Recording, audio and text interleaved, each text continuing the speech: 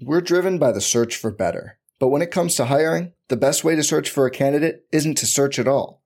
Don't search, match with Indeed. Indeed is your matching and hiring platform with over 350 million global monthly visitors, according to Indeed data, and a matching engine that helps you find quality candidates fast. Leveraging over 140 million qualifications and preferences every day, Indeed's matching engine is constantly learning from your preferences. Join more than 3.5 million businesses worldwide that use Indeed to hire great talent fast. And listeners of this show will get a $75 sponsored job credit to get your jobs more visibility at Indeed.com/Blue Wire. Just go to Indeed.com/Blue Wire right now and support our show by saying you heard about Indeed on this podcast. Indeed.com/Blue Wire. Terms and conditions apply. Need to hire? You need Indeed. This podcast episode is brought to you by Coors Light. These days, everything is go, go, go. It's nonstop hustle all the time. Work, friends, family. Expect you to be on 24/7? Well, sometimes you just need to reach for a Coors Light because it's made to chill. Coors Light is cold lagered, cold filtered, and cold packaged. It's as crisp and refreshing as the Colorado Rockies.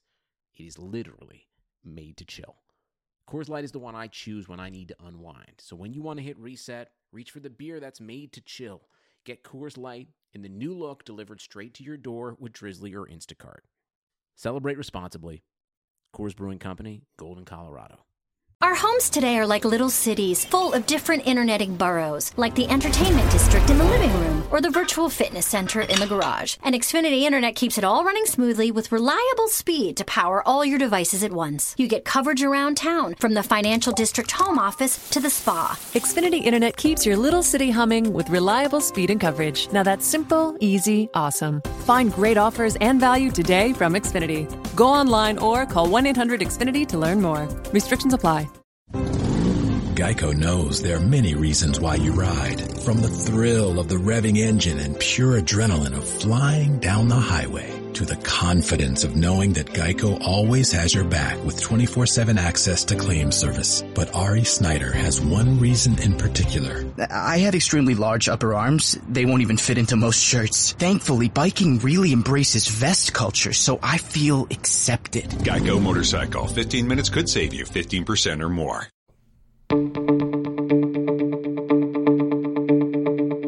This is the Cubs-related podcast presented by CubsInsider.com. My name is Corey. I am joined, as always, by Brendan, and we are coming to you on Monday, May 11th. You're likely hearing this on Tuesday, May 12th, but all of the days kind of blend together at this point anyway. So you may be hearing this on a completely different date, but hopefully this podcast is still somewhat relevant. We are still in a baseball-less world, but Brendan and I trying to provide at least some sort of entertainment and distraction for not only ourselves, but also for all of you lovely listeners of the Cubs-related podcast. And today we are going to talk with Mike Bryant. More specifically, Brendan is going to talk with Mike Bryant. It was just easier to conduct the interview without me. You Brendan stans, I'm sure, are thrilled at that news. They're loving to it. all, oh, yeah. To the Corey Hive out there, I'm very sorry. You'll get a little chunk of me at the end here. But what we're going to do is we are going to air the interview that we did with Mike Bryant as the first portion of this podcast, and then Brendan and I will jump back on the back end to discuss a little bit of the news that the Major League Baseball owners have agreed to and signed off on a proposal that they are sending over to the Major League Baseball Players Association that then they will review, and the wheels are in motion for a potential resumption of play, but obviously still plenty of hurdles to jump over there. So we will talk about that a little bit. And just to give you a primer here, Mike and Brendan talk obviously about Chris Bryant. As we mentioned before, if you are not familiar with Mike Bryant, Mike is Chris Bryant's father, Christopher Lee Bryant, former MVP of the National League, World Series champion with the 2016 Chicago Cubs. World Series champion. He is a former player himself. He is a hitting coach, and obviously, if you are dialed into a lot of the Cubs stuff, he works as Chris's primary hitting coach in the offseason at their home in Las Vegas. So they get into, obviously, stuff with Kris Bryant, talk a little bit about Rapsodo and some of the more advanced technologies that coaches and players are using these days. They talk about Chris's improvements against fastballs, up and in particular, some of the work that they have done to do that. They talk a little bit, as Mike is obviously a former player and a coach himself, they talk about a potential COVID-19 related shortened season, what that would mean for hitters, pitchers, teams, just general strategy, and how that might look from a player and coach's perspective.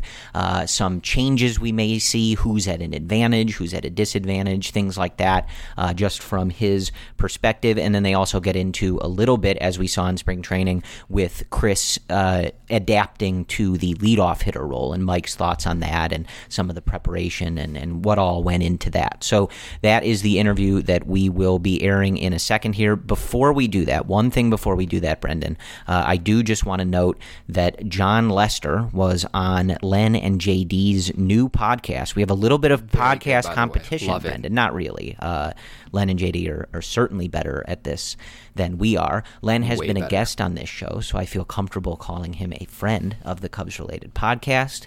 And they did their first episode. It's called General Admission with Len and JD. I believe it is an official Chicago Cubs podcast, so you can find it on Cubs.com. And if you search General Admission with Len and JD, the logo is a Wrigley Field seat, so you should recognize it well. It was a very good podcast. JD is as funny as ever. The two of them have not missed a beat with their rapport. And as you might expect, in particular, Len is really good at asking questions. He's just very good at guiding a conversation, and I think especially with some of these players doing a lot of interviews this offseason, even with John, we've heard him on several podcasts already. Len finds a way to ask different questions, get different answers, and keep the conversation interesting rather than just repeating on some of the topics that we've heard already. But one thing I wanted to note, and I this couldn't wait until the end of the podcast, and you know that, Brendan. John did go on, and there was some discussion because he talked with some people in the Red Sox sphere, I think a week and a half ago or something like that. And, he made some comments about returning to the Red Sox and about his time there that I'm not going to repeat on here because they are irrelevant, Brendan. But non-Cubs related. On this podcast with Len and JD, John said the following quotes. Obviously, I would love to be a Chicago Cub until the end. I want to play again next year, and hopefully it's with a Chicago Cubs uniform on. Now, I don't expect him to say any differently. Just like when he was talking with Red Sox people, John is not the type to close doors. He's not really the type to be spitting vitriol for no reason.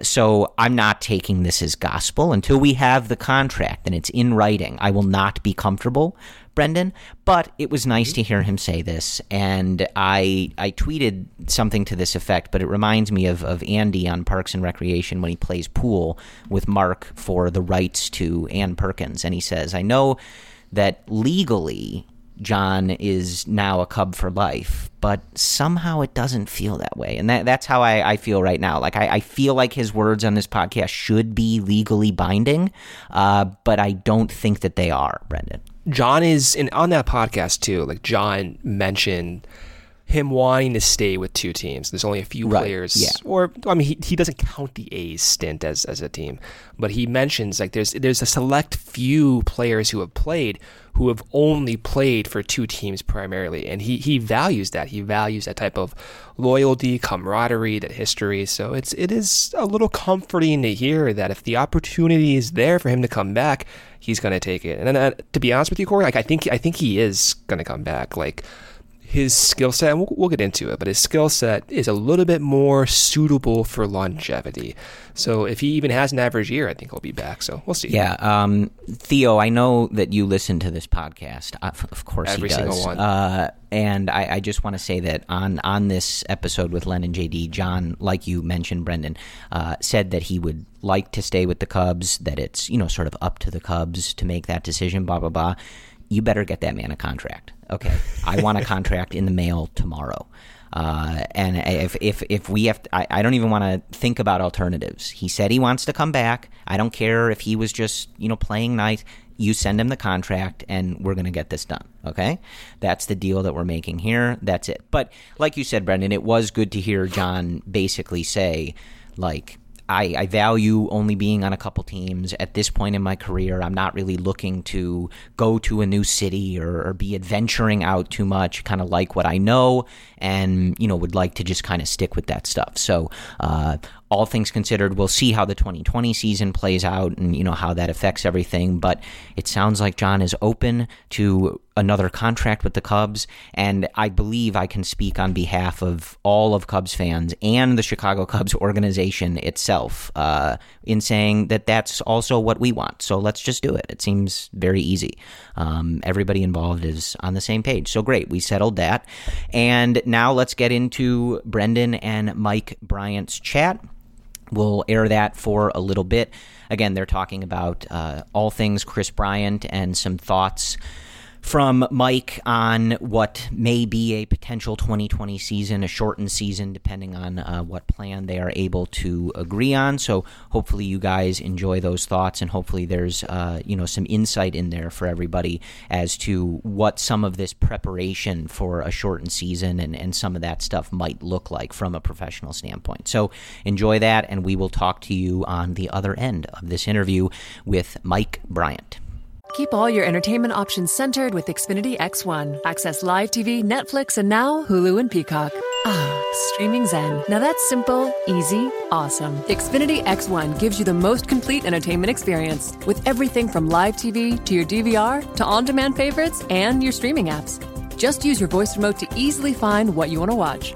Go online or call 1-800-XFINITY today to learn more. Restrictions apply. Netflix, Hulu, and Peacock memberships required. I've been riding a motorcycle for 52 years. I started having back pain that turned into the knee pain. I couldn't even sit on the motorcycle. I was like, oh man, am I gonna have to give up riding bikes? Kaiser Permanente, they decided I needed a hip replacement, so I was gonna do it through outpatient surgery. Panned out great, recovered overnight, was home by 11 o'clock the next morning. I'm glad I made the choice for Kaiser Permanente. I'm enjoying life. Every medical case is unique. Kaiser Foundation Health Plan of the Mid-Atlantic States, 2101 East Jefferson Street, Rockville, Maryland, 20852. So, Mike, I know you're just finishing up in the cage with Chris, and I know your grandson, Kyler, is only about a month old, but I assume that we can anticipate him taking hacks with you in, the next couple of weeks, right, to get that going? Well, he gets verbal lessons now. He gets verbal lessons now, okay. He gets seminars. Seminars. Okay, so maybe by the end of his first year, we can get some of those exit velo readings from that Rapsodo. Yeah, that'll be really cool. So speaking of Rapsodo, I know you and Chris work pretty closely with that technology. Generally speaking, as a coach with Chris and with your other clients, what exactly is your thought process of using this technology? Okay, the Rapsodo measures exit velocity off the bat.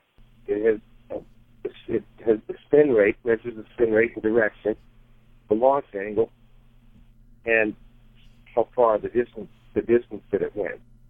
So what we're looking to do is to find correlations between the the different metrics, and the exit velocity versus distance, the launch angle versus distance, and then the spin, how that affects it as well.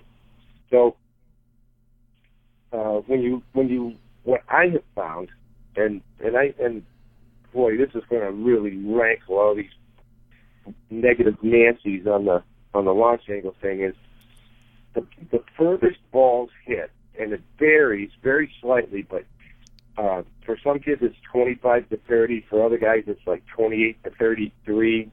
In that range is where they get the most carry, when the ball. And then the backspin, the backspin affects the distance traveled as well. So if you have a little bit of side spin, or the RPMs, or 700 versus 3,800, the RPMs affect the distance too, and then the exit velocity somewhat.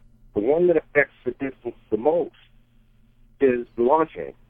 So you could have a low spin rate and have the right launch angle, and the ball's still going to travel far. So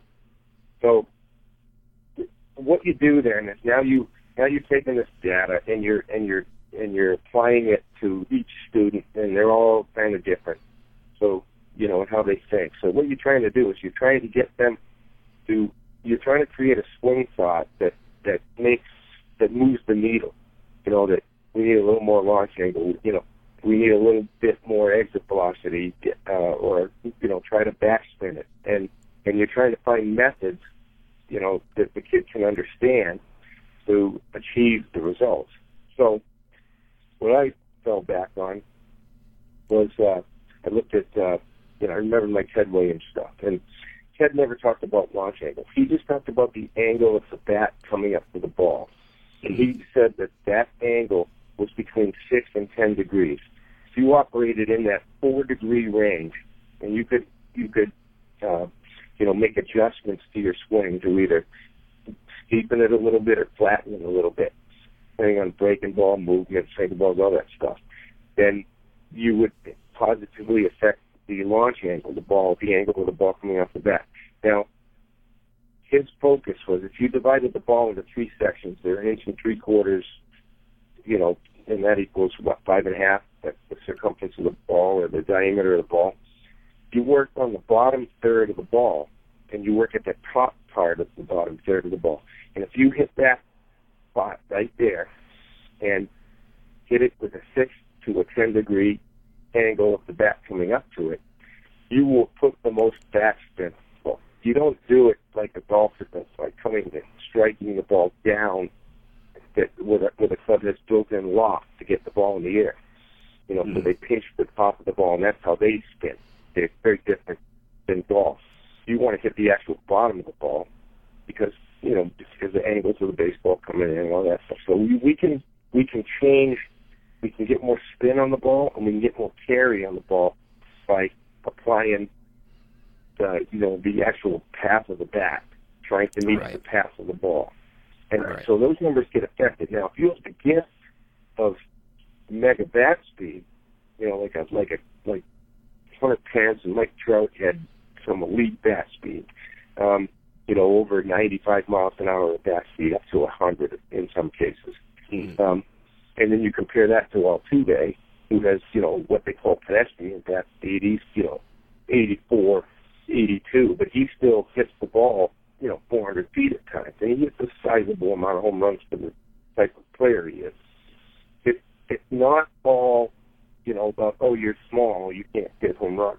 It's about executing a swing. So you develop the swing, and you do this for every kid, that's young, right up to high school.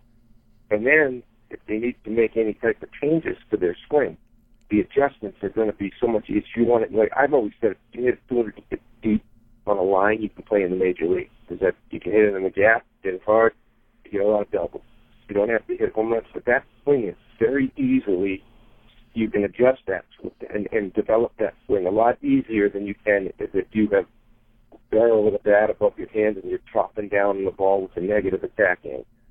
So in the attack angle is the angle of the bat coming to the ball. That's what Ted talked about. So it's amazing how you can, and this Rapsodo thing allows you to explore different things that different ways of articulating what you're valuing to your hitter.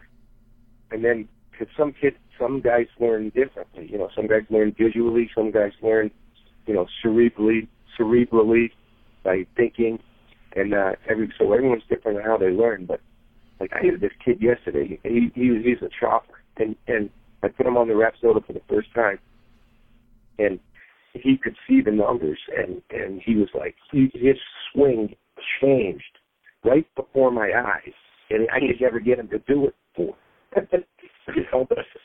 Yeah, I mean, I wish I had that technology when I was younger. Yeah, me too. I mean, it was all, you were all learning on the fly. But, so the Rapsodo, imagine what it can do for a big leaguer, okay, who has the ability to make these subtle changes in his swing. And it's impressive. I mean, I see Chris adjusting from pitch to pitch. It's, one of the ways pitchers have attacked Chris lately is those up and in fastballs, right? So in 2018, the probability Chris saw a four-seam fastball up and in was around 50 to 60%. And then in 2019, the probability that he saw a fastball up and in was around 75 to 90%, depending on which region you're looking at. So there's been a kind of an area of focus. And then looking at the actual data, Chris has been improving against those up and in fastballs. So that says and suggests you and him have been working with that. And his exit velocity against those fastballs up and in towards the latter half of last year, and honestly, for the most part after May, it improved. So he was able to adapt pretty quickly. So I know you have all the data with the Rapsodo and the increasing launch angle, and it seems to be a theme across the league where pitchers are now reacting to that and going up, up, up with high heat, and in Chris's case, up and in. Can you speak to how Chris and just other hitters in general can now adapt to those up and in fastballs, and how you can actually strategize and come up with a worthwhile plan to attack those pitchers? Okay, yeah, there's a couple ways you can approach that. Okay, is that you want to establish your strike zone. Okay, so like for example, Chris starts with his hands right about letter height, the uniform. And Lynn used to start him right about just above the hip, above the belt. And he never swung at pitches that were above his hands. So he established his strike zone. So Ted would probably never get pitched up and in ever, because probably the umpires would just call balls all the time back then. But nowadays they go harder and way harder, and so that the hitter, he has to respect the speed, so he's going to be more apt to chase, pitches up in the zone. So if the pitchers have really good command and they can throw strikes, then your swing thought is that you just want to make sure that your hands stay at the top of the zone, and when you start to swing, you do not let that bottom hand drop. You let the top hand just let the barrel fold back into that slot where it gets parallel with the ground without the bottom hand moving, and that's going to keep you, get you in a better position to handle that high heat, especially this stuff in. And I think it's a trend throughout the major leagues right now, because the launch angle thing, pitchers are taking that into consideration. They don't want the ball in the air. So they don't want hitters to hit the ball in the air, and they know that a hitter is focused on that, and they think they have a way better chance by decreasing the downward angle of the ball coming into the hitter, so that he has to be a little flatter with his bat tap. So we just work, trying to stay flatter and controlling the strike zone from the top down, and because it was just so much easier to adjust top down than from bottom up. You can't look down and adjust up. You can look away and adjust in, but you can't look in and adjust away. I just can't do it, especially if they're spinning it. So you don't have many choices. You just don't. I mean, a pitcher, he can get you out so many ways, and that's why the best hitters in the game fail 70% of the time. So Chris doing better and better with those up and in pitches was a definite, it was a game plan in the off season to be able to handle that. And then coupled with the fact that you've got to lay off that slider down and away too, which he did after his rookie year. He used to chase a lot, in his rookie year. He started getting more disciplined and laying off that slider down and away. That all comes with pitch recognition and experience too. It's not easy, man. I mean, it's frustrating. It's a very frustrating game. You don't feel overwhelmed out there with the speed of the game, but with the movement on the pitches, I think that's what really messes up hitters, and that's what the pitcher's job is. Are there any measurements that you're looking at? Are you trying to decrease the attack angle so you can get to those up and in pitches? What does it look like incorporating that data to an actual outcome, which is attacking those up and in pitches? Yeah, you can. Well, first of all, it's a number of things. You can set the pitching machine. You want to be able to control that quadrant there, or that little square up and in. So you set the pitch machine in that area, and then then you just you won't take a couple hundred, maybe 100 swings, 150 swings in that area, and you start to see what type of results you're having, and then you look at the your launch angle. You might not be able to impart 33 of launch angle on a pitch that's up and in, but you might be able to get 26 or 27 on it. It's a little flatted. So you got to think a little bit differently when you're attacking up and in. As far as launch angle goes. And again, you're not up there thinking, launch angle. You're developing a swing path that you feel, and that you can hopefully your reaction time and all that in that moment produces what you're looking for. That's what you practice for. It's not like muscle memory or anything like that. It's just being ready and being quick and anticipating pitches up there, and you just get better and better at it as you work at it. As soon as you start doing well, then pitchers can try to open up a hole, in another part of the strike zone with you. So you're always chasing it. You never, if you're ahead of the pitcher for one game, maybe two, because then the next guy's going to adjust accordingly. So, but it's all in the swing plots you're producing that try to keep you within the parameters that are established by the rep. So it's a great training tool, and that you have instant feedback right there, and you can say, okay, try to do this, with your elbow, or don't minimize that bottom hand movement, or get your trigger right, and see how that affects the numbers. You can always, you can over exaggerate any type of move you're making for the ball, and then see what it does with the numbers. The ZEP tool always is cool too. That does back pass and hand pass too, and that's what Rapsodo does too. So the ZEP tool, you can see a 3D picture of your bat pass, and they also have the vertical angle of the bat, the angle of the bat coming across the plate, and 0 is straight across, 90 is straight down. So obviously you can work in a perimeter there too, and then the attack angle of the bat actually coming to the ball. So that measures the Ted Williams too. So you can put both these things together.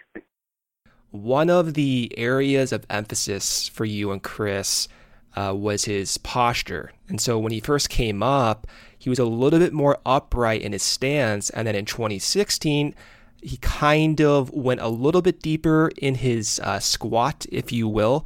I know you talking with Evan, you're, I believe, attempting to get that stance back to a more upright position. Is that in an attempt to influence that bat path against those high end and fastballs? That's the main reason, but it also it kind of tends to remove a little bit of tension in the body. When you're squatted over, you're in a squat position. And it's not a big squat when you really look at it. It just looks that way because he's 6'6". You have a little bit of tension in your legs, so you tend to be, it might slow you down a little bit. If you're in Eugenio Suarez from the Reds, he's straight up with the bat laying on his shoulder like that, legs straight, right, just totally relaxed like that. That helped him a lot. And that's kind of what Javi has changed too over the years, Javi Baez. When he first came up, he was a little bit deeper in that squat. And then after Chili Davis came over, he kind of went into a more open stance, upright position. Yeah, it's kind of, it relaxed him a little bit more. He got to see the ball, another couple feet of ball path, as a result of it. So, no doubt, it kind of slowed his mind down a little bit. The more upright posture does allow certain batters then to have greater pitch recognition, or is that just more dependent upon the individual batter himself? I think it's an individual thing. You look at Ricky Henderson, he was crouched over so much, and obviously he had no problem recognizing pitches.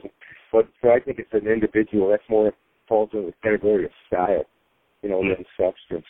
But you can create. You can create your own style, that suits you well. I mean, you remember there's been so many Diaz used to hold his hands like up above his head, Craig Counsell with the bat. Everybody had their way of doing things that were more or less would trigger their swing. I think Counsell used it as a trigger to start his swing. Yaz, I just think he used it as a stretching. And back stretching, you know, to get way up there. So I think, you know, when you actually look at video and stuff, you know, all the best hitters, they do the same things when, you know, before they get the bat in the slot, they have their own way of getting there. Once they're in slot, elbow, you know, again, their back rib cage, you know, behind them, bat flat, behind them, pointing, you know, not necessarily a catcher, but more or less, you know, behind the hitter, you know, at a 45-degree angle. Once that bat gets lined up and it gets into that zone at that time, they all pretty much look the same. As a former player and now you're a coach who works with, of course, your son and other athletes and aspiring players and, you know, professionals as well, with COVID affecting everyone's training resumes and everyone's amping up to a shortened season, for you as a coach, what are the most important steps for a hitter to get ready in what appears to be a short time? I know you and Chris are always working, so it's a little bit different, but let's say with your work with Chris, what are the most important boxes to check off to gauge his readiness in such a short time? Let's say we're assuming a season for spring training will ramp back up in the next 3 to 4 weeks. What are you looking at from like a checkbox point of view? Well, the number one thing is kind of like what we did when we went down to spring training and hit like 11 home runs that spring training was. I wanted to get him up to game speed before he stepped on the field down in Arizona. We haven't done that the last few years because, you know, doing stuff like that is you know, you're 45 days of just intense, being 95, 98 in the cage every single day, 150 swings every single round. Yeah, right. Yeah, tension build, or has the potential to be that way. But we did it because I wanted him to kick ass, take team. You know, I mean, I really believed he had a chance that if he did something like that, he was going to make the team. Little did I know that he was all about the business. Well, you know, which spurred the grievance, which is all this stuff.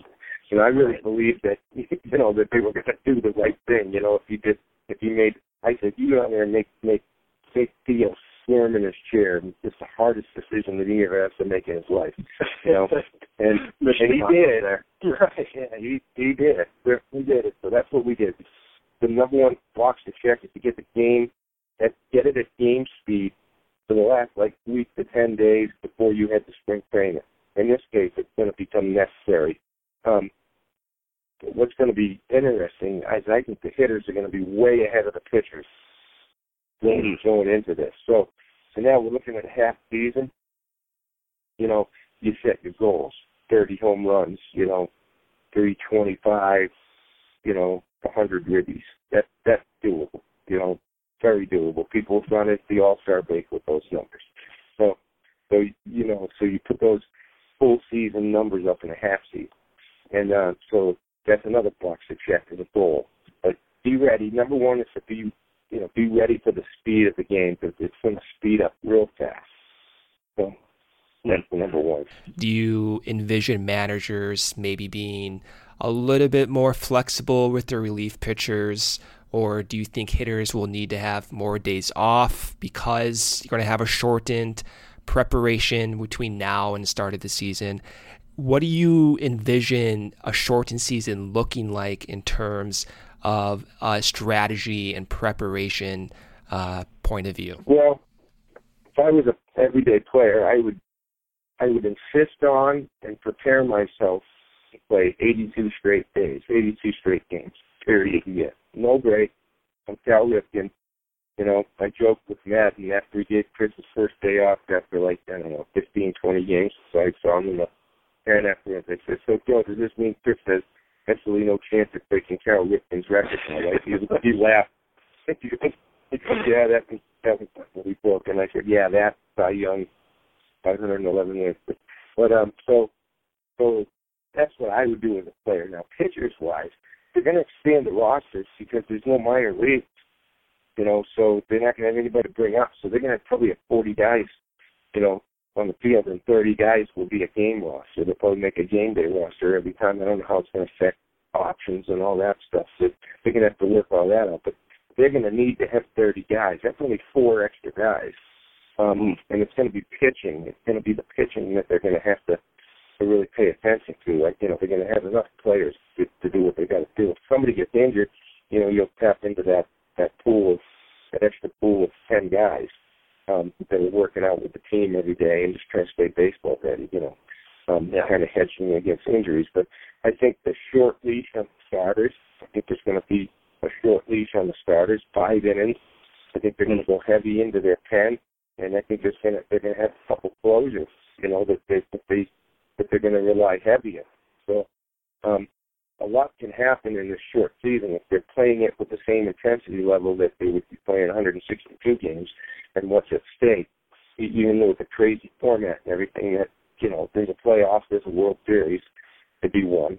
I think there's going to be an incredible sense of urgency to win a bunch of games. There's going to be, I know they expanded the playoff thing, they're talking about the 14 teams, but there's going to be urgency, no doubt, to win. So they're going to have to use everything. The manager's going to have to use everything at his disposal. So that's why they're going to need a bigger roster. It's going to be interesting. I know you and Chris work together closely on anticipating changes pitchers are going to make to attack Chris.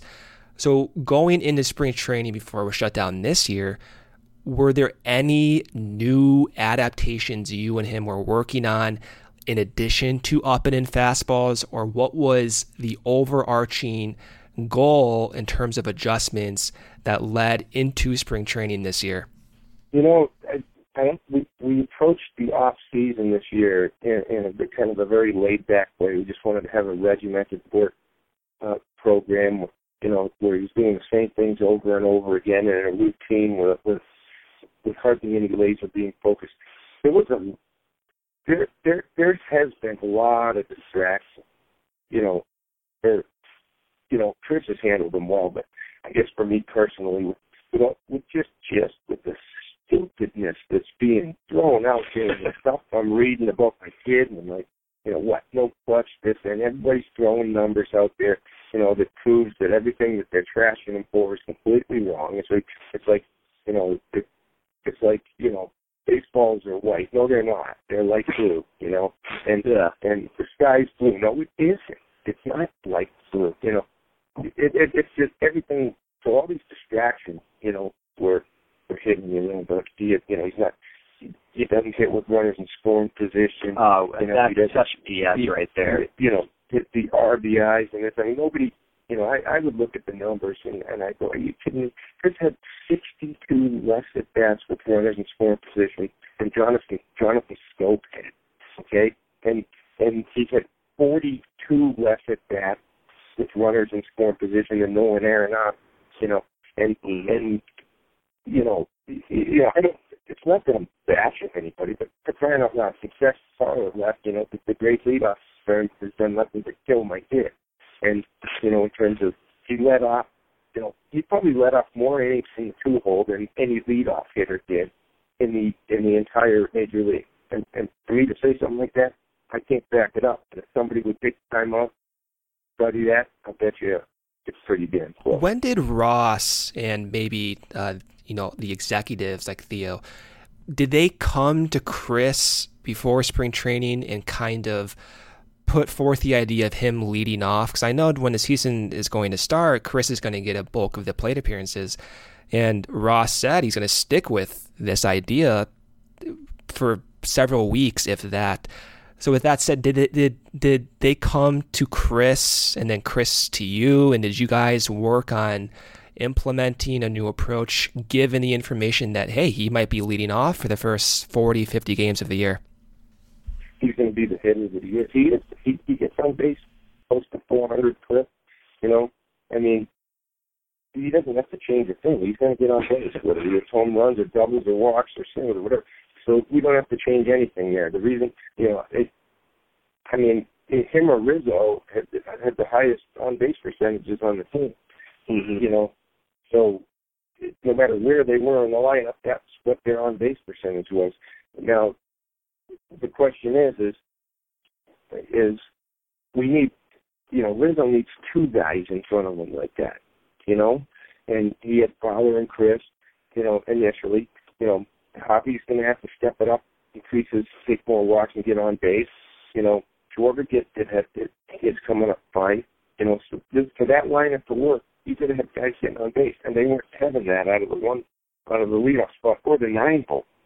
So, Madden would move the pitcher around to 8 from time to time to try to, increase the opportunities for Chris. And he did a great job with that when Chris won the MVP because he had honored 2 ribbies that year. And it was Fowler and then the 9 hitter, not necessarily the pitcher, that was doing the job for him. And still, it's not like Chris hit 350 with runners in scoring position. He hit 285. That's a normal average. And he might hit 300 one year with runners in scoring position, but he doesn't hit 230 and then hit 370 with runners in scoring position, and all of a sudden, Jose Reyes is the guy you want up with the guys in second and third in the game on the line. Come on, man. I mean, Jose Reyes is a great player. I just threw that name up there. I don't even know what was on base, but I'm just throwing that name up there. I'm just saying how stupid things, how things get stupid. I think what they did was, I think Rossi went up the deal and said, hey, man, Bryant's going to be my leadoff hitter, and Theo goes, oh, that's interesting.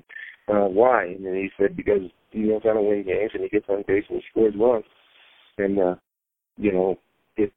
to me, it's going to take some heat off him. If he drives in 100 from the leadoff spot, that's going to be booyah. And if he drives 70 from the leadoff spot, it's going to be like, hey, I told you. So it's a win-win for Chris. So we didn't do anything different to prepare for that. No, I think Chris did it in college. I don't think he cares one way or the other. Rizzo was playing golf with Arizona earlier this year, and he says, well, so what do you think about that? And he said, yeah, I like it. He goes, yeah, we're going to make, we're going to make Schwarber and Bryant a ton of money,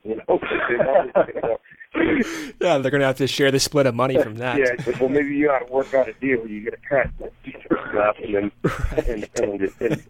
he goes, no, we want to win.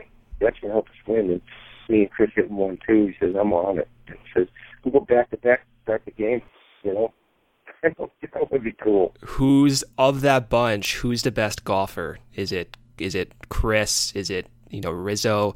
Maybe Lester involved? In your opinion, who's the top golfer of that bunch? Oh, they're so competitive. Chris hits the ball way further. Anthony's a grinder. I think I'm going to give Chris the edge. Actually, I'm better than both of them. There you go. I was waiting for that, Mike. I'm like, you got to put yourself in there. I like that. Yeah, I grinded it out with them. I'm hitting from the geriatric tees. But who's good is Ian Hack, and he could play. He did a hole in one in a par 4. No way. Crazy, like 355-yard par 4, just a hole in one. And also Hendricks is good too. They're both very good golfers. Yeah. I struggle with golf, man. I feel like my when I was playing baseball growing up, that my swing just did not carry over to the golf course. So I'm like slicing everything, Mike. It's a complete disaster out there. Put some chapstick on the driver. I'll take that into account. Don't load it up crazy like it's drifting off there. What about some like pine tar or something? Does pine tar do the trick or just chapstick? That might be a little too sticky. That might put more spin on it. You want it where it doesn't grab the ball. You want to hit knuckleballs. That way it'll spin.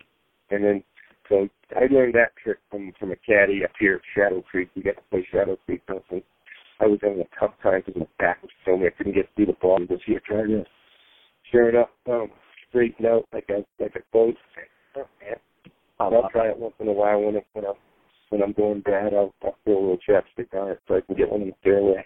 I love it. Yeah, I mean, my ball's going. It's slicing to the right like crazy. So I'll have to do that and report back to you. But one last question here, and I'll let you go because I know you're a busy guy. So over the last 3 years, going into 2015, 2016, 2017, when we last talked here, you mentioned the value of experience in pitch recognition and anticipating the pitcher's next move. And I remember you saying how Chris is still gaining that experience and he's not out there looking for one particular pitch like Manny Ramirez used to say he would do, and kind of like how David Ortiz said, hey, I'd be sitting on a changeup and that's all I'd be sitting on. So with Chris over the last few years, has his approach changed? Because I know there's a lot of people on both spectrums who they want that information, they want to anticipate and not, the guess is not the right word, but sitting on one particular pitch. Whereas other players, they don't want that information. They want to be reactionary and not have any type of distraction thoughts up at the plate. With Chris, has that mindset changed from being a little bit more reactionary to now anticipating the next pitch? Or is he still going up there and just letting his talent and his just natural mindset react to whatever pitch is coming? I think as you get older, you get to be a veteran, you start to lose a little bit of your skills, you slow down a little bit, anticipating pitches, especially you don't want to hit 98, you're going to wait for a slider at 86 or 88, or, and you have no problem with the spin and all that. I think that happens later. But when you're young, I just think, right now in the time of his career, I think what he's gotten really good at is recognizing, the pitches, whether it's in the strike zone or not. It's irregardless of the type of pitch. So I think he hits a lot of sliders. He's getting better at hitting changeups. He went from worst, to middle of the pack with changeups. He hit like 060 on changeups as a rookie. Of course, that's what they point to. It's like, okay, just throw him a changeup. Okay, throw him a changeup. We'll fix it. We'll get it right. He just got better at practicing. I just spoke to you know what a changeup is? He goes, no, and it's a batting practice fastball. That's what it is. So that's what a changeup is. A batting practice fastball. Go up there and look for a batting practice fastball if you want. He doesn't like to sit on pitch.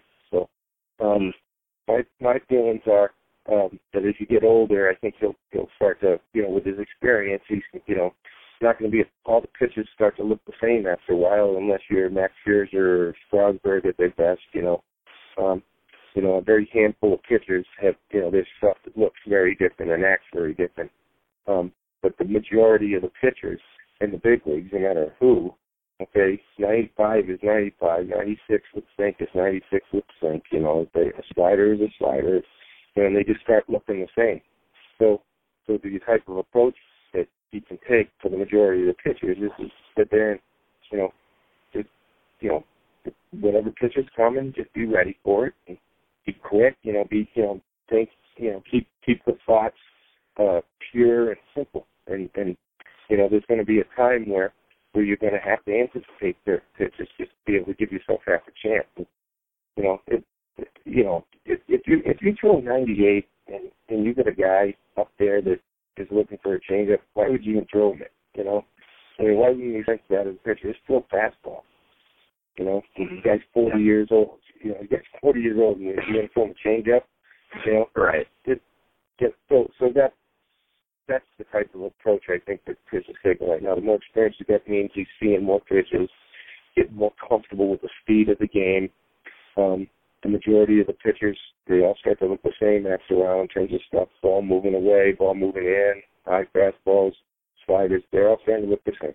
With a handful of people that are just, kind of the best pitchers in the game. They have different stuff. I see. And then you have to adjust. Those are the guys you might want to say, all right, I got to look for a pitch in an area now. Right. So you got to know what you can handle and what you can't.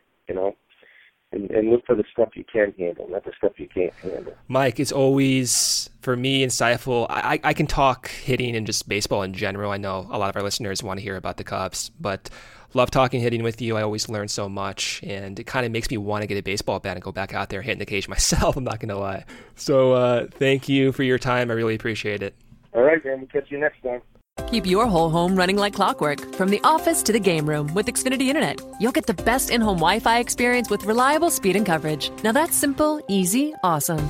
Go online or call 1-800-XFINITY today to learn more. Restrictions apply. Kaiser is off the chain. Everything is in one place for you. Your x-ray will be done there. The doctor will see you there. The labs are there for you. And then the nurses that work with you at Kaiser, they make you feel so at home. They're there to meet your needs. I would not be alive today if I had not had Kaiser Permanente. I feel really, really great knowing there's a place that I can go to make sure that I can maintain good health on a regular basis. Every medical case is unique. Kaiser Foundation Health Plan, Mid-Atlantic States, 2101 East Jefferson Street, Rockville, Maryland, 20852. Okay, so that was Brendan's conversation with Mike Bryant. Always, I think we've heard him on a couple different things. He did an interview on the Rant, the live YouTube show over at Cubs Insider. And we've had him on this podcast before, some written interviews. I could listen to him talk for hours. He just has a way. He's got a lot of insight, obviously, to offer as in the position that he's in. But just someone who I like listening to. He loves the game. Yeah. That's the thing. Like, you have a lot of coaches who, it's their job and they do it well. But like Mike identifies with baseball how Javi identifies with baseball. He genuinely loves the sport. Whenever I talk with him about hitting, it like gets me pumped up. Like I told Mike, like, I want to go out and swing a bat. That's the effect that he has on I think a lot of different people. So interview was fun, Corey. I learned a lot more. My biggest takeaway was Chris's adaptation over the years. Mike and I talked about 3 years ago about the next changes that he wanted to accomplish. And some of the changes were, one, going to the opposite field more, but two, anticipating what pitchers are going to use to attack Chris. And we talked about the up and in fastball, which Chris has now adapted to in the last few months of the 2019 season. So that was very insightful to me, and how he matches some of the data, some of the advanced metrics from like Rapsodo as a tool to guide the probability that these new adjustments will work against those high fastballs. So it's fun to see the actual number side of things, but then using those numbers to allow a player to adapt and feel comfortable, and use numbers as a way to gauge your feelings with those adjustments. So once again, really appreciated talking with Mike, learned a lot, and I can't wait to talk to him again. Yeah, I think we're very lucky, obviously you and I and Cubs Insider in particular, for the insight that Mike is willing to give to us, but just to be able to get that insight direct from one of the sources working with someone like Chris, not just because Chris is one of the best players in baseball. Obviously, it's very lucky to have any insight on someone of Chris's caliber, but especially because he is someone that is making so many adjustments. Like, there would be a lot of players that it would be cool to hear their process and thoughts and things like that, but all things considered, they don't, their game has been very similar for a while, and they kind of have carved out who they are as a player. Like, Chris is one of those guys who might he's got to be in the upper percentile of guys making active changes to get better year in and year out. And we go. I mean, the numbers speak for themselves. Like, he's improved his contact rate. Right.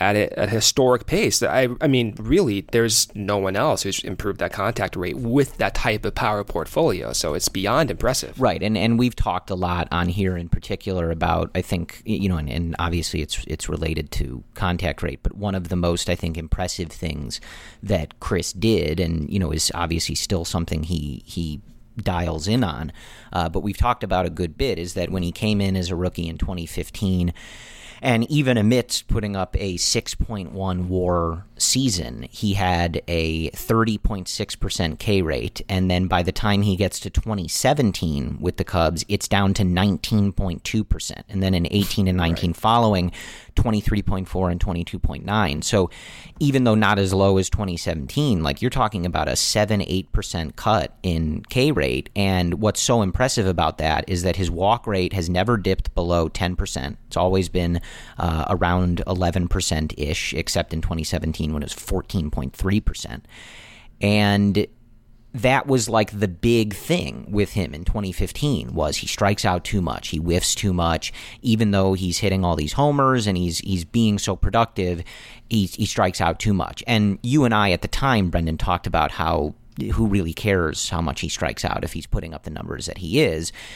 which is true, and then he cut it anyway. And so I think it's just so impressive. He's one of those guys you can really look at and say, like, okay, here's what he's trying to fix, and here's how he did it, and here's the numbers that show that it worked. And so I think to be able to have that kind of insight with Mike is really fascinating, not only from a Cubs perspective, but just from a baseball perspective. And I think another thing that was enjoyable to hear was just some perspective about getting players ready for this type of shortened season. Because I think, obviously, Brendan, everyone listening to this podcast knows that you're a very talented baseball player, and, I had your career cut short by injuries, but, unfortunately, yes. You've got that firsthand experience. But, like, I never, I'm obviously a student of the game. I've worked in the game, but I never played. So to me, there's things when I look at, okay, they're going to play an 81-game season or something like that, right? There's things to me that I think, I wonder how this affects this or that. But I don't really know it from a personal standpoint necessarily. So it was very interesting to at least get some thoughts on how does this look for a hitter trying to get ready in 2 weeks or 3 weeks? How does this look if it's only 80 games? What does that change from a coach's perspective or a player's perspective? I thought that stuff was really interesting, and it'll be interesting to hear, obviously, if this proposal gets ironed out, what others think on that and, what this all starts to look like. But let's get into what is going on. And we always offer these caveats, particularly important with this because we don't know how quickly the ball is going to move on this. But as we are coming to you on Monday, May 11th at about 4:15 Central Time, the MLB owners have approved a proposal for getting the 2020 season going. That now goes to the Players Union, and according to Ken Rosenthal earlier on Monday morning, they will be meeting on Tuesday to discuss this stuff. And the gist of this, basically, I don't believe that we have like the full proposal, or at least I don't at this minute. But there's some things that we've heard to expect. It sounds like it's going to be around 81, 82-ish games, something along that, beginning in early July, spring training for a couple weeks, starting in a couple weeks in June. And it sounds like it would be the normal divisions, but the schedule geared towards obviously limiting travel, trying to make things as easy geographically, so not necessarily, you're playing everybody or that type of thing. A universal DH is expected, expanded playoffs expected, and then working out whether the spring training would be in the actual spring training facilities or in their home parks, things like that. So the interesting thing here, Brendan, is obviously, these are all a lot of things that we had heard. We talked about that Trevor Plouffe tweet last week, and these dates all line up, and a lot of that sounds like what he had heard. And really even going back to when they first started talking about how could we get this going again, we heard, kind of around July, that's when this, they'd like to get this going. We heard about a shortened season. We've been hearing about, them trying to get the universal DH. Maybe the rosters would expand. So a lot of this sounds like what we've been hearing and what they've been hoping for. But the big question, and what seems to be being asked by a lot of people on social media and in these articles, will the Players Association accept this offer? Because what really seems to be the sticking point is the money. And it sounds like there's going to be a revenue split in this with the owners and the players. But the general sentiment amongst folks who understand these things is that it's, at least this first proposal, is not one that they expect the Players Association to be super thrilled about and ultimately maybe not accept. Now, these are negotiations, just like anything else. The players do not have to show up on Tuesday and say yes or no, and that's the end of these discussions. But given that you have a collective bargaining agreement coming up soon anyway, this is something to pay attention to, and this is not a small thing. I know to a lot of people, especially in a situation like this, if we're talking about who's getting this $1 million or that, it may not seem like the most important conversation in the world, but for the health of the game of baseball and the future of the game of baseball, this could be a very, very important few days, Brendan. Yeah, and it's a positive step. Last week we talked about potentially having an official announcement, and now we have it. I will say I'm a little concerned. Concern is not the right word, just because we don't have all the details of the proposal, but I am watching closely how the players are going to react in terms of their willingness to go play. Does MLB have the procedures in place to test?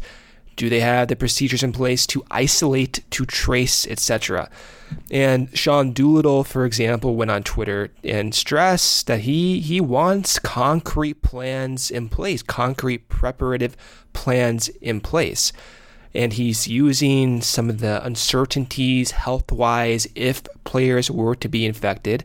And so I think within now and the next few days, we'll hear more about the actual preventative measures in place for health. But the owners got to get this right, man. They got to put the players first.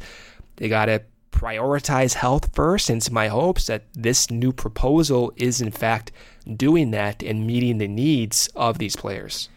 Yeah, so admittedly, like the revenue sharing stuff and things like that is not 100% my expertise, but my understanding of the issue is that they're proposing a revenue sharing system, and I'm looking at now. I know the rule of not trusting Bob Nightingale, but this is what's out there. So I mean, I don't know what you want.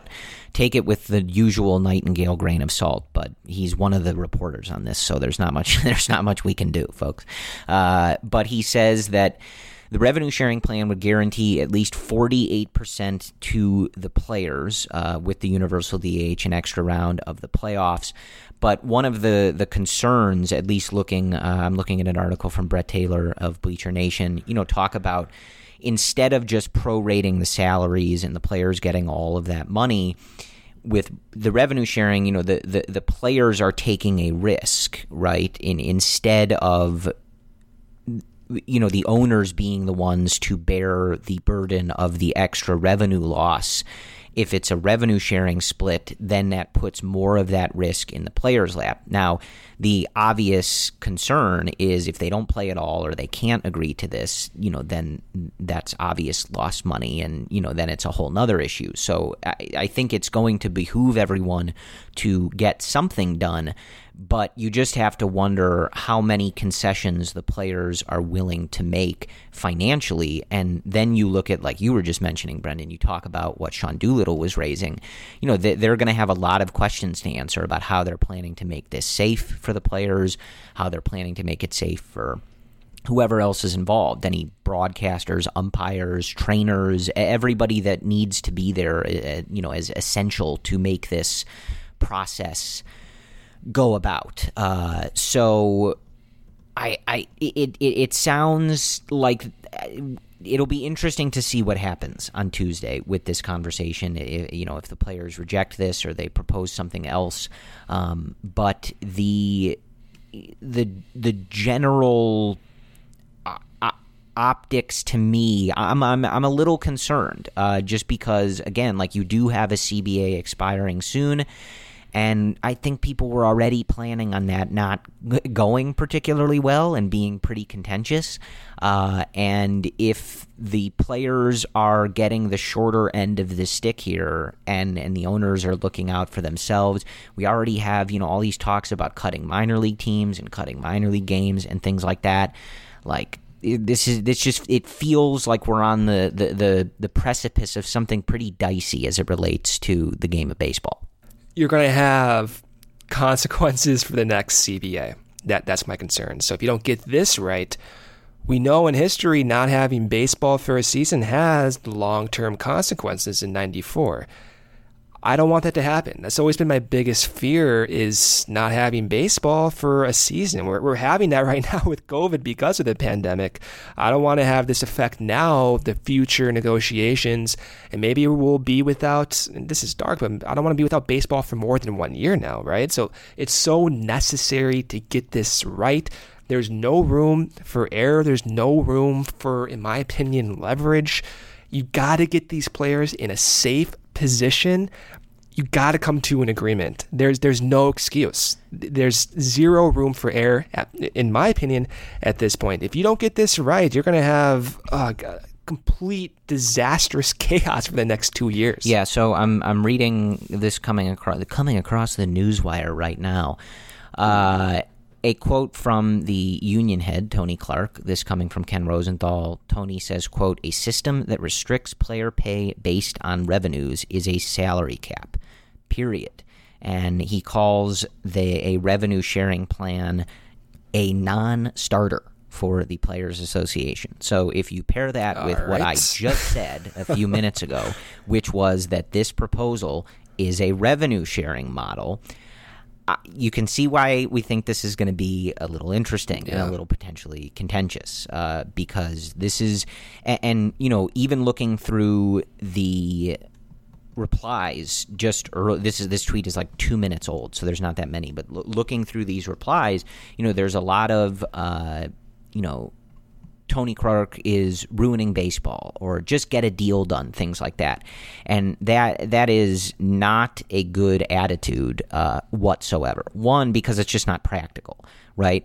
Just get it done, and so we can have baseball. This is a business for everybody involved. That's not a useful argument to make. Like, we just want baseball, so just do it. Like, that's not helpful.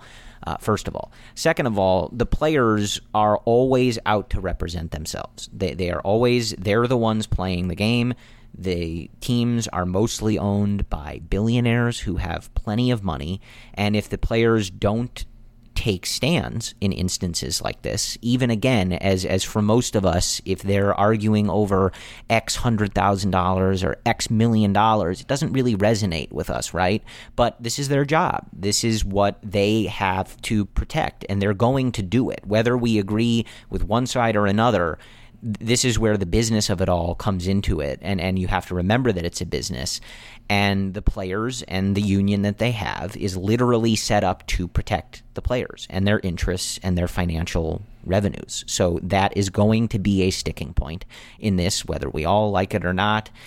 And you know, I tend to think that this is a risky play on the part of the owners to try to save as much money for themselves, and the players are not going to be happy about that. They're just not, and especially since they're going to be the ones, out there playing and potentially risking their health for however this is about to happen, right? So they're going to try to make this deal as fair for them as they possibly can.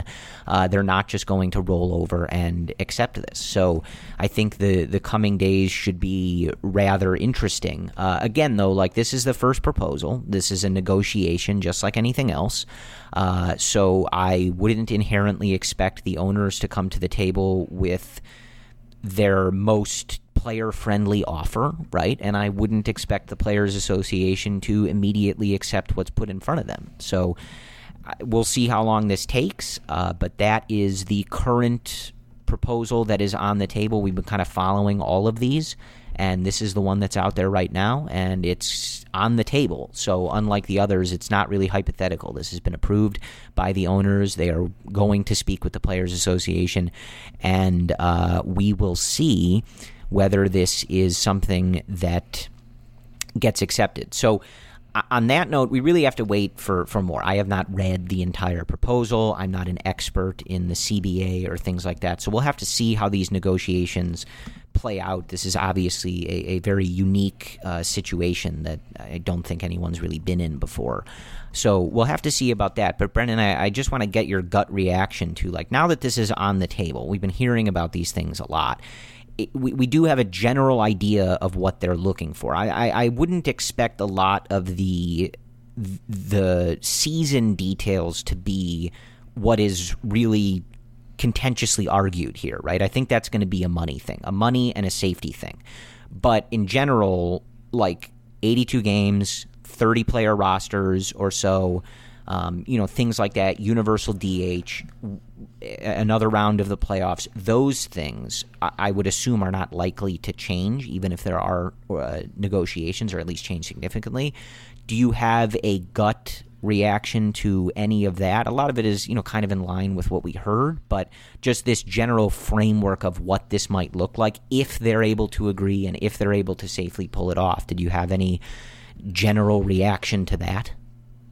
I like the addition of the playoff teams to 14. So one of my concerns was, and this is all on baseball, by the way, my main concern, and as I just said, is on the health and safety of the players. So that has to be addressed. But on a baseball-specific level, I like the addition of 14 playoff teams. And my concern was, with a shortened season, is that going to then leave the possibility of teams who are really not appropriate playoff teams of getting in based on randomness? And that might still happen, but at the same time, when you increase the likelihood then of other teams going into the playoffs, maybe then the best teams in those types of series will deserve to win. And so I do like that. I don't think at this point you can get any sense of a normal season. There might be an asterisk for you personally in this season.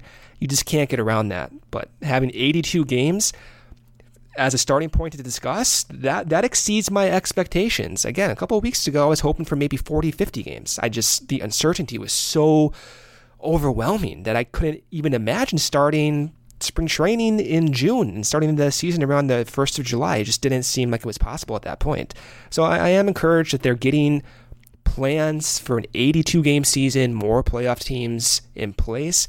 But if they don't get the health and safety prioritized, then this is all for naught. And so that has to be the number one priority. Yeah, I agree. So I've made my opinion, I think, on the universal DH known. I like watching Jon Lester hit. That is my stance on the matter. I like the DH, though. I think the DH will be good. I think it will be interesting from just a curiosity level how that affects the Cubs. I mean, we've always talked about Schwarber being a DH for years, so this is an opportunity for him. I've always been more concerned that the leagues have the same policy. I think it's just weird that the two leagues don't play by the same rules. So that's probably more important to me than anything. And, I'm not going to sit here and say I love watching double switches or things like that. But, there's a lot of fun moments that come from watching pitchers hit. If that's not something you appreciate, then that's fine. I think people can have different likes and dislikes, but I get a kick out of watching Jon Lester bat. I like watching him hit.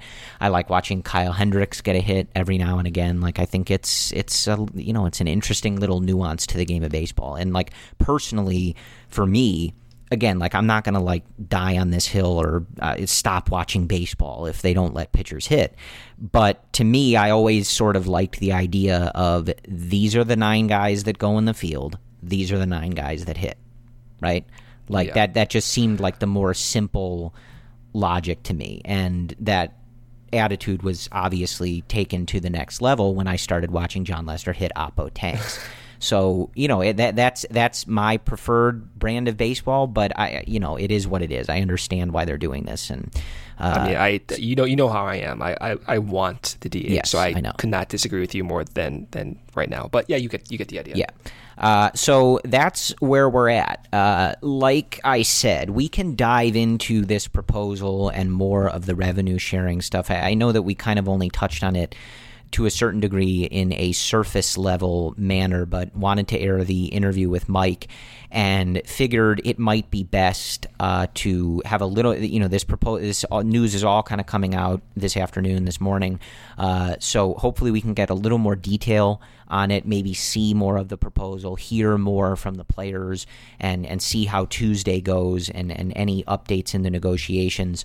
And then when we come back in a week, or if there is a deal struck and baseball is coming back, we'll jump on and talk about it sooner. But I think maybe in the next episode we can try to dive into it a little more deeply, explain some of these things a little bit more. But for now, this is all kind of just coming out and still is yet to be approved, disapproved, negotiated, etc. So just wanted to kind of touch on that, maybe give you like a primer for, if on Tuesday, like, it gets rejected and things like that, like it will almost assuredly be because of the revenue sharing plan. So just wanted to at least put that on your radar. And then in the coming week or weeks, however long this takes to knock out, we can dive in a little bit more of what exactly this proposal is, what it means for everybody, what it might mean for the future of baseball, future negotiations, and things like that. But I think other than that, that is all that we have for you.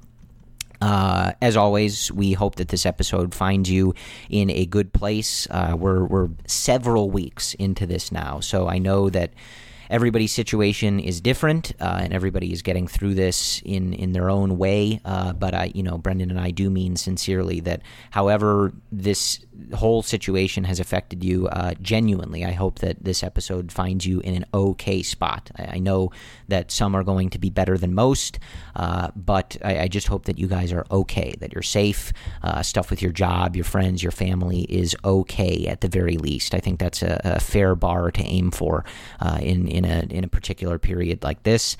And as always, with everything going on, we appreciate you guys carving out a little bit of your time to listen to Brendan, I, and in this particular occasion, Chris Bryant's dad, Mike Bryant. So thank you all for listening. We will be back with you soon.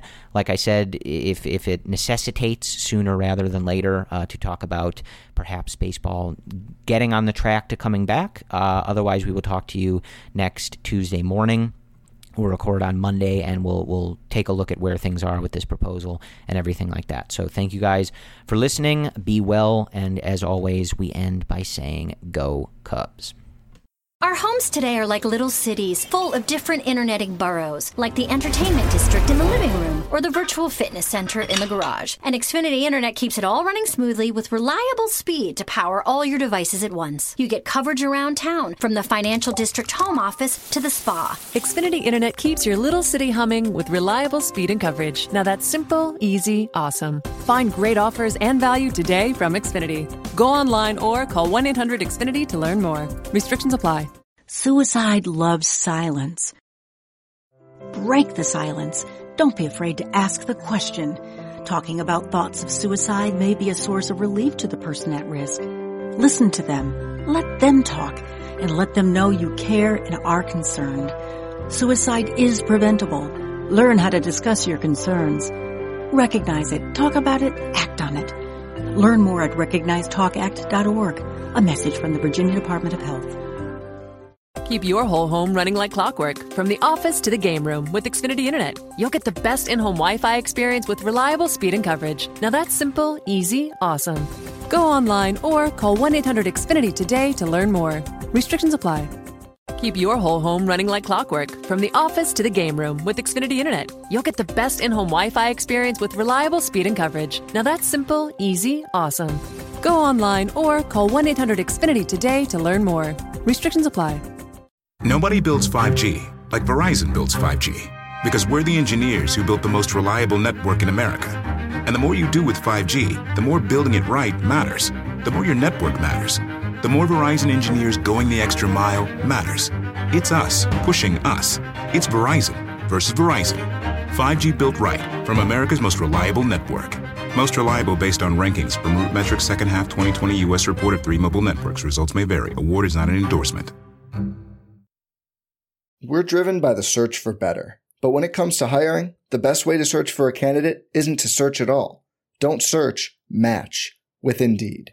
Indeed is your matching and hiring platform with over 350 million global monthly visitors, according to Indeed data, and a matching engine that helps you find quality candidates fast. Leveraging over 140 million qualifications and preferences every day, Indeed's matching engine is constantly learning from your preferences. Join more than 3.5 million businesses worldwide that use Indeed to hire great talent fast. And listeners of this show will get a $75 sponsored job credit to get your jobs more visibility at Indeed.com/Blue Wire. Just go to Indeed.com/Blue Wire right now and support our show by saying you heard about Indeed on this podcast.